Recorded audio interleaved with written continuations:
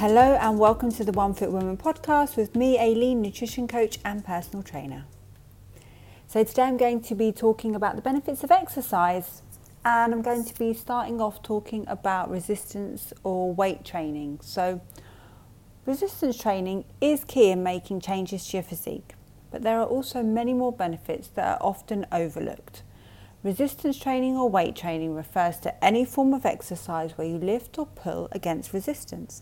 This could be using dumbbells, barbell, body weight, fixed machines, kettlebells, bands, or any other types of external resistance. So some of the benefits of resistance training are building muscle, maintaining muscle that you already have, increases in your strength. It can create that toned look, which means that you have muscle and it is visible.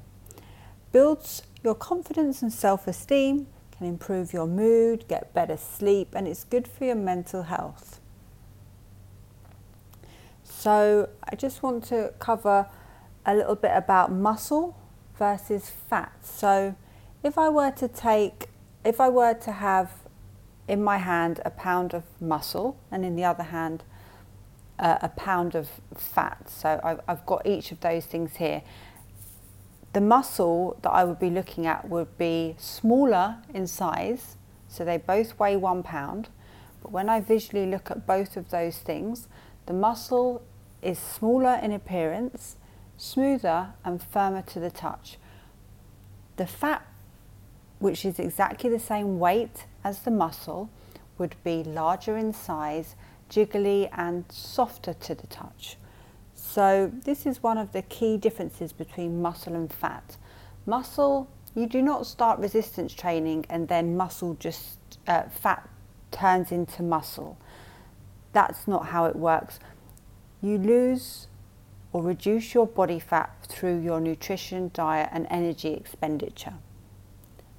You gain muscle by resistance training, but also maintaining the muscle that you have. So there is a difference between muscle and fat. They're not the same tissue. If you stop resistance training, your muscle doesn't just turn to fat and vice versa. So we just need to make sure that we understand that. Moving on to why muscle is important. So many people see building muscle as what bodybuilders do, not me, or as something you do only to improve your physique or for the way that you look. And there's so much more than that. Having more muscle by including regular resistance training is one of the best things you can do for your health. Resistance training prevents all-cause mortality. So that is cardiovascular disease, stroke, cancer mortality. It also aids recovery from illness and injury, improves your quality of life, and it's important for your metabolic health. As you can see, muscle is a driver for health. People with low muscle and low strength are 4 times more likely to die from any cause. Benefits of cardiovascular training. So cardiovascular exercise is great for your health, and you should include some into your schedule on a regular basis if you like it. It increases heart and cardiovascular health, reduces also all-cause mortality, and it's good for your mental health. When looking at fat loss though, cardio is not optimal because it does not help to maintain and build the muscle. And if you just think back to what we were saying about the composition of muscle versus fat, you can see why having more muscle is actually beneficial. And people often think building muscle means that they will build a bigger physique, when in actual fact the composition of muscle is smaller in size than fat. So if we are also watching or following a nutrition program that puts us into a negative energy balance or a calorie deficit, then we'll be losing body fat whilst maintaining and training to build new muscle, which is what will be visible as we start to lose body fat.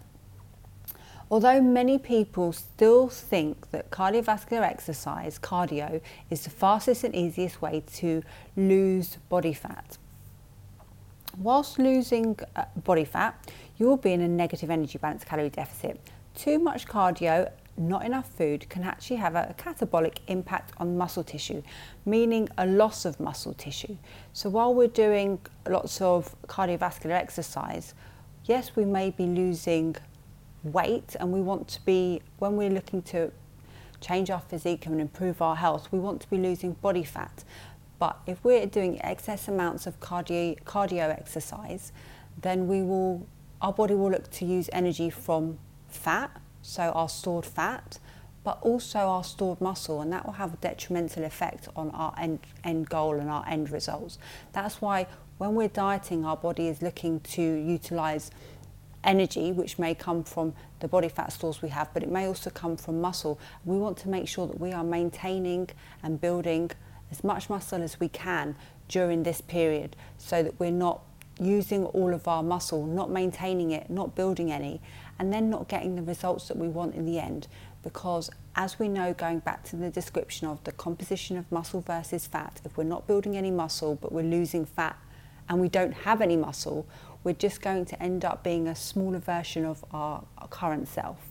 And maybe we want to have a firmer appearance to our body, and that means that we need to make sure we are resistance training and not avoiding it by only doing cardiovascular exercise, which is not optimal for fat loss. So daily activity versus cardio. So daily activity should come from activity that is not related to exercise. When dieting, your body is very clever and will try to conserve energy. This is why you want to have a step target. This down regulation of movement in a bid for the body to save energy can make us lazier without us even realizing it. So if you walk 10,000 steps a day but do spinning, a run, that cardiovascular exercise can count towards your daily activity. So, if you don't walk 10,000 steps a day, or whatever your step target is, but you do a run, you do spinning, that can still count, even though it's not actual non-exercise activity, it can still count towards that. So next up, just another consideration is that daily activity in the form of steps is a stress-free way to expend energy and look after your health. Cardiovascular exercise is not a stress-free way, meaning it can put a heavy demand on the body to exert energy. So whilst you can and should, if you like it, include cardiovascular exercise into your week, 1 to 2 sessions and 3 resistance training sessions would be sufficient, and you probably wouldn't want to be doing more than that alongside your daily steps. Workouts. So in order for you to build muscle, you need to be consistent, following a program from 3 to 6 weeks or longer before changing it.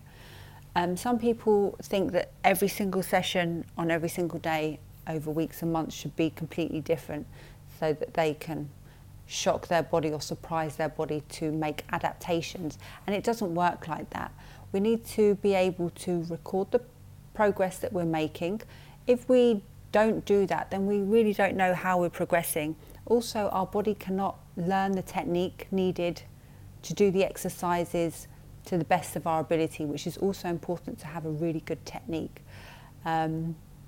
If you're doing a squat on one day and then you're not doing a squat again for another 3 weeks, when you come back to do it, you will be almost like starting again with your technique, and you won't have made any progression because you've had that long period of not doing that exercise. So while some people may feel that doing the same exercises is boring, we need to try to look at it from a different perspective, rather than thinking, oh, I've got the same workout again. If you're doing if you're doing 3 workouts a week, each workout would be different, and that would mean at the end of the month you only did each workout 4 times before changing your program. And when you change your program, it would still include the same exercises, but some things would change, like your reps, your sets, adding pauses and things like this. So trying to look at your workouts in a different way. Okay, I've got this workout, I'm going to follow the same program for 4 weeks.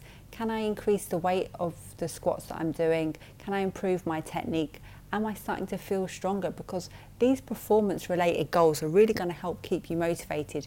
You may not realize that in the beginning, but give it a chance, and once you get started, you'll be going into your workouts, looking at what you've got and thinking, okay, well, last week I did X amount of reps.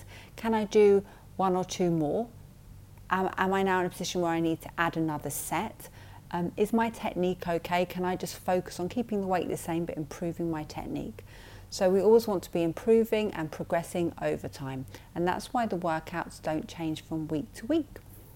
So that's just a little bit about exercise benefits explained. If anybody, again, I always say this, if you want any advice or help, please reach out to me, and I hope you have a great day ahead.